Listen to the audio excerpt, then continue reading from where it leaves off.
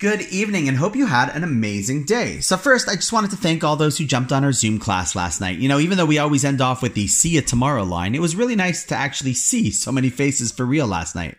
However, that got me thinking about what it means to see someone. Or rather, what is it about the person that we see as the real picture of the person? See, it was interesting to think that many of us have never ever seen each other. And in fact, you might have no clue what I even look like. Yet, it would be safe to say that over the past couple of months, you are starting to see what I'm about and getting to know me quite well. What I value, care about, my aspirations, views on community, Judaism, and so much more. And then it dawned on me that there are many people out there in the world who have seen me, but honestly probably don't even know me nearly as well as many of you now know me, even though we've never seen each other. They might be able to pick me out walking in a store, although that's not so realistic these days, but they know little or nothing about me other than my name and how I might look. Is that crazy? So what does it really mean to see someone? Well, I guess it depends on how that someone defines what about them most accurately provides a picture of who they are and what do they want people to see of them. And then that is what they really spend time improving. So for some people, their bodies are the key areas that they spend time beautifying and adorning, and so I guess that is what they want people to recognize and see.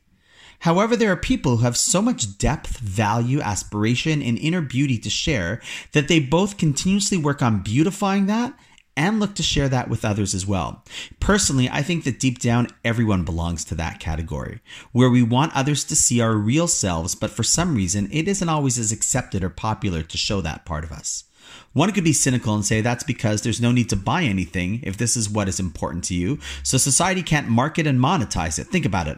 Our culture spends millions, if not billions, on getting us to like that color, wear that shirt, buy that makeup. When it comes to values, there isn't that much to sell. However, I'm not a cynical person by nature, and in truth, it is probably not as accepted to share that side of us because it takes strength to be vulnerable enough and confident enough to share what you really value, and many people are just not there yet. We would hope that in relationships, people see us for who we really are. Unfortunately, many people are in relationships that are based on superficial attractions, and so it's easy to feel unseen. My partner doesn't see me for who I am because in essence, they are being seen in a costume and not for the shining soul that they really are.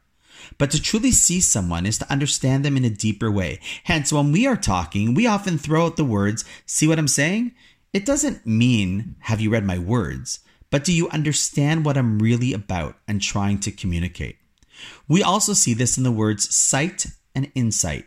Sight is about seeing and recognizing things superficially. But insight is about really seeing into a person or a concept and understanding it on a much deeper level. So now let's go back to the idea that sometimes the people who see and recognize us don't really know us all that well, while the people we might get to know really well might not be the people who can even recognize when they walk down the street. And I ask you, which do you think is more important? Now, obviously, there's nothing wrong with having both, and we should, but the real essence of a person is what they do, believe, think, and represent. That is even a way to understand God as well. We don't see him for his physical representation in the world, but through the brilliance of his creation and the majesty of our history. In fact, it makes perfect sense why he can't be seen and why putting God into any physical form would be the epitome of idol worship, because it's the same situation as with people. If I relate to him because of the physical, that is the exact opposite of knowing him.